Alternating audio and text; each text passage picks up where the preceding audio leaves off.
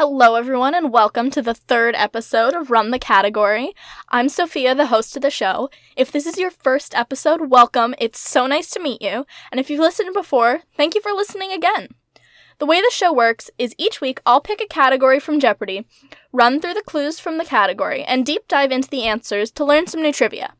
At the end of the show, I'll give a final Jeopardy clue that I wrote myself for you to answer at home. The answer to that clue will be revealed at the beginning of the next episode.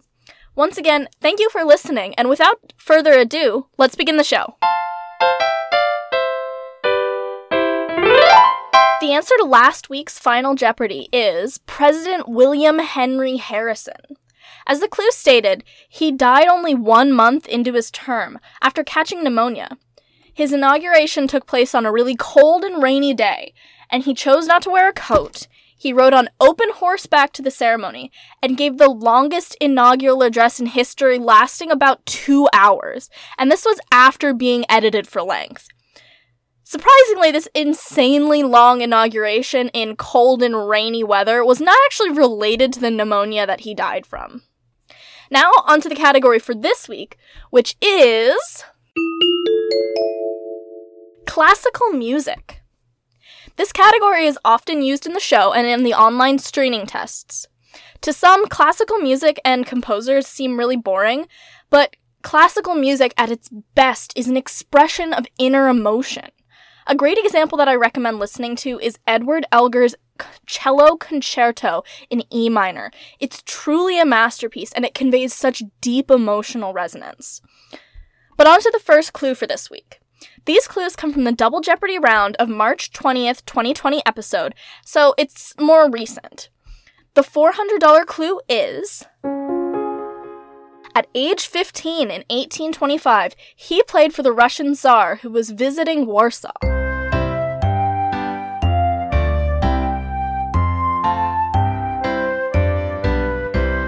Who is Chopin?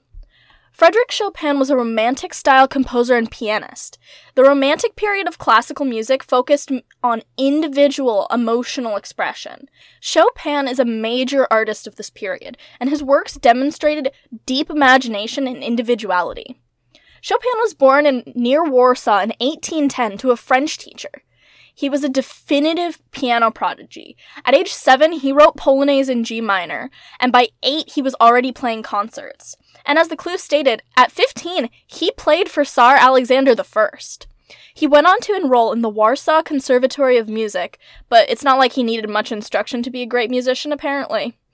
After the capture of Warsaw by Russia, he moved to Paris, where he became sort of an early musical celebrity, known for his Romantic-style pieces. It's in Paris that he lived the majority of his life, but he was always really influenced by his Polish heritage. He wrote at least 59 mazurkas, which are based on traditional Polish folk dances, and he wrote many polonaises, also based on Polish folk music. His last public performance was in 1848 at a London benefit for Polish refugees. In his personal life, he had a love affair with the female author Aurore Dedevant, also known by her pen name George Sand. Their love affair is portrayed in the movie Impromptu, with Hugh Grant as Chopin and Judy Davis as George Sand. He passed away of tuberculosis in 1849. Appropriately, his prelude in C minor, known as the Funeral March, was played at his funeral. His body is interred at the Père Lachaise Cemetery, which is also the resting place of Jim Morrison of Doors, Oscar Wilde, and Marcel Proust. His heart, though, is interned at the Church of the Holy Cross in Warsaw. Chopin is a very important part of Warsaw's history, and every 5 years the Chopin International Piano Competition takes place there. Chopin is particularly famous for his many etudes, difficult pieces meant to prove and perfect specific musical skill, including pieces like Revolutionary, Tristesse, and Chromatic. He was also responsible for helping to popularize nocturnes as a musical style. As I previously stated, he wrote many mazurkas and polonaises, including the military polonaise and the heroic polonaise.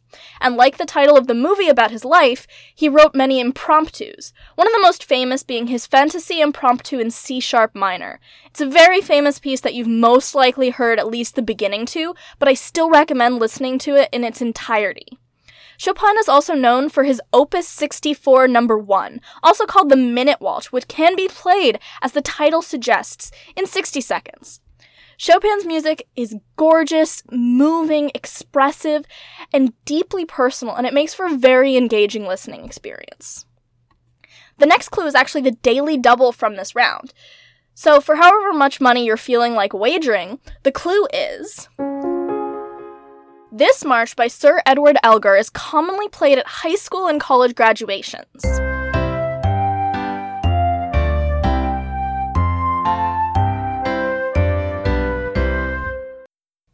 The answer? What is Pomp and Circumstance? Now, this march was written by Sir Edward Elgar, who wrote the cello concerto that I recommended earlier. Again, a moving listen. Elgar was also a Romantic composer who was known for his bold sounds and a larger form of music as compared to Chopin, who wrote mainly for solo piano. Much like his bold sounds, he had a big ol' mustache. Like, it's an impressive Mr. Monopoly-style mustache. Elgar was born 1857 in Worcester, England. I did have to look up how to properly pronounce that. He was the son of an organist and a music dealer. He was a Roman Catholic, and he wanted to complete a trilogy of oratorios, which is a composition for choral works, but he only ever completed 2. He's known for his Enigma variations, which are based on the theme that Elgar refused to disclose, although he claimed it was a well-known tune. It's still a mystery today. Each of the variations was a musical sketch of one of his close friends, based on their personalities. I think that's a beautiful way to play tribute to your friends while also creating a musical mystery for scholars to debate.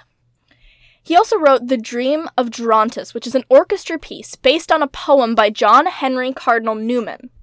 Perhaps his most well-known work, though, is Pomp and Circumstance, which is the first of his marches in D major, Opus 39. Elgar was knighted, becoming Sir Edward Elgar, and he also served as the University of Birmingham's first professor of music. When he died in 1934, he left an unfinished symphony, piano concerto, and an opera. Elgar is an important figure in English classical music because he was the first English composer with international recognition since Henry Purcell, close to 200 years before Elgar was born. He was even featured on the 20-pound note until about 2010. While we've all heard Pomp and Circumstance, I recommend listening to some of his other works because his music is gorgeous, moving, and full of life. The $1,200 clue is... Nicknamed the Red Priest, he was an ordained priest before he composed The Four Seasons.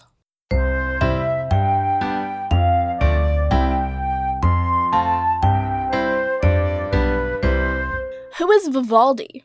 Antonio Lucio Vivaldi was a major composer of the Baroque period. Baroque music has an elegance and a grandeur and an opulence to it. The word Baroque itself comes from the word barocco, meaning oddly shaped pearl, and describes classical music from 1600 to around 1750.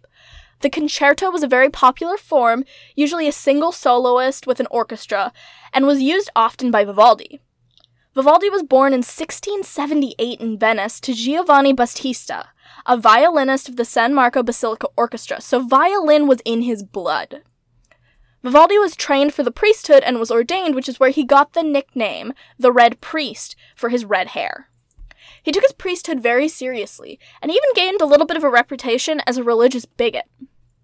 He eventually had to give up Mass because he had bronchial asthma, and ended up working as the violin master at the Ospedale della Pietà, a home for abandoned children. This is where he wrote many of his compositions for the all-female ensemble that was used to attract patrons. After this, he worked as the director of secular music for Mantua. This was one of his only permanent positions, as he much preferred being a musical freelancer, composing for individual patrons and as an impresario in Venice and other Italian cities. While his music's popularity peaked in the 1720s, in the 1730s his music really began to fall out of favor. He died in poverty in Vienna, Austria in 1741, and it was only many, many years later that the collections of his works were rediscovered. These manuscripts are now stored in the National Library in Turin. His most famous work is, of course, The Four Seasons, the movements of which being each of the seasons starting from spring and going to winter.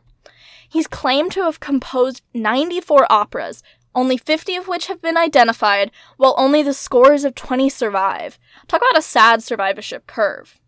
Some of his operatic works include Ottone in Villa, Orlando Furioso, Stabat Mater, L'Olympiade, and Nulla in Mundo Pax Sincera.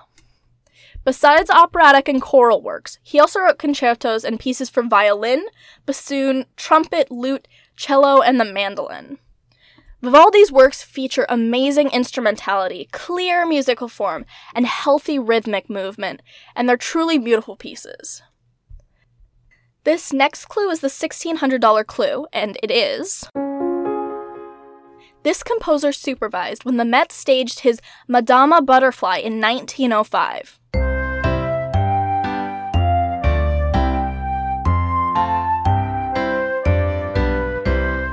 Who is Giacomo Puccini?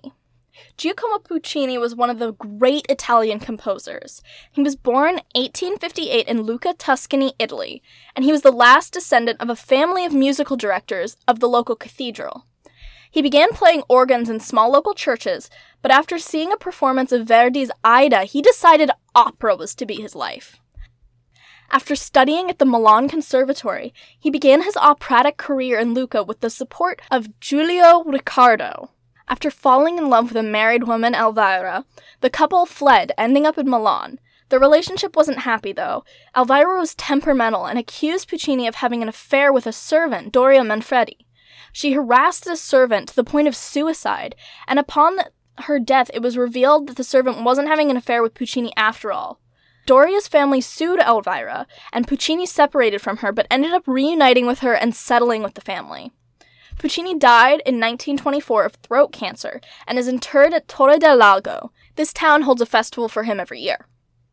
Puccini has composed some of the most beloved and influential operas of all time. His works are noted especially for his use of mature themes, like suicide, torture, and violence. Perhaps the most well-known of his operas, he wrote La Bohème, which served as the basis for Rent. The opera itself is actually based on the novel Scenes de la vie de la Bohème by Henry Murger. La Bohème is set in Paris around the bohemian lifestyle of a poor seamstress Mimi and her artistic friends, Rodolfo a poet, Marcello a painter, and Colline a philosopher. He also wrote Madama Butterfly. The first version of this opera was extremely poorly received, but after some revision, it became extremely successful. This opera takes place in Nagasaki, Japan, where a U.S. officer, Lieutenant Pinkerton, is going to marry Cho-Cho-san, also known as Butterfly.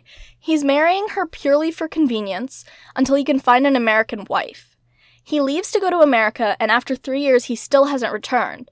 Butterfly, though, won't remarry, and has had his child. Pinkerton then shows up along with his new American wife to take the child, but upon seeing Butterfly, he realizes that he's made a mistake. But it's too late when he goes to tell her, because Butterfly has committed seppuku. Now, rightfully so, this opera has a lot of controversy surrounding it because of its cultural appropriation, its stereotyping of Asian women, and its use of racial slurs. Modern performances of it shy away from the usage of yellowface, but still this opera often features non-Asian performers in Asian roles. Still, this opera is one of the most popular operas and is a clear sign that a discussion of diversity and representation needs to occur in opera. Another one of Puccini's famous operas is Turandot, with its most famous aria being Nessun Dorma. This opera takes place in China and involves Prince Calaf, who falls in love with Princess Turandot and has to convince her to marry him by solving riddles. If he doesn't solve the riddles, he'll be put to death. He solves the riddles, but then offers to let her escape the marriage if she can learn his true name. She threatens to kill everyone in the town and even tortures Prince Calaf's servant Liu to learn her name, but still fails to figure it out. Prince Calaf kisses her in the end, and his true name is revealed to be Love. Even with the theme of torture and death, the great works always seem to end with love conquering all. This opera features Asian musical themes, but once again has issues with cultural appropriation and representation. The last opera of Puccini's that I'm going to cover in detail is Tosca. This opera was first produced in Turin with Arturo Toscanini directing it, and it was performed incomplete, as Puccini had left it after passing away. This opera is based on a play written for Sarah Bernhardt. It was set in Rome, being threatened by Napoleon's invasion of Italy, and it features intense themes of violence, torture, and suicide. It's a truly lethal opera, because no central character survives the plot. At its core, this opera is a story of love over politics and abuse of authority. This opera was a huge success with the public. Other than these, Puccini also wrote operas like Girl of the Golden West and Manon Lescaut. Puccini's operas are deeply influential, comprising 3 of the top 10 operas as ranked by number of performances. His works are emotional and feature deeply mature themes, and while some of his operas are problematic in this modern era, his death pretty much marked the end of the great Italian operas. The final clue for this category is the $2,000 clue. Oh, this best-known song from Carmina Burana has a Latin title.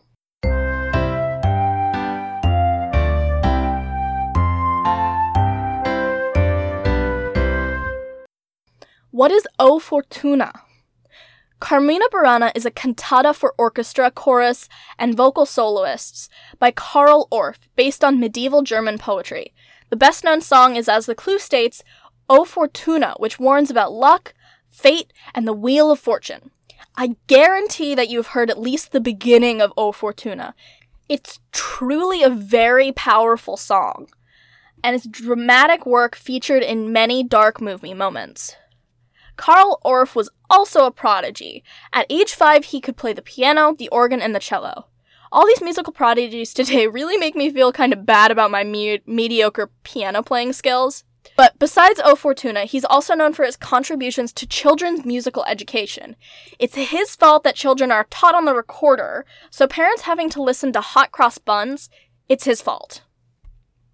I think it's also important to mention that Karl Orff's Carmina Burana was very popular in Nazi-era Germany, and he wrote music for Midsummer Night's Dream at the behest of Nazi Germany.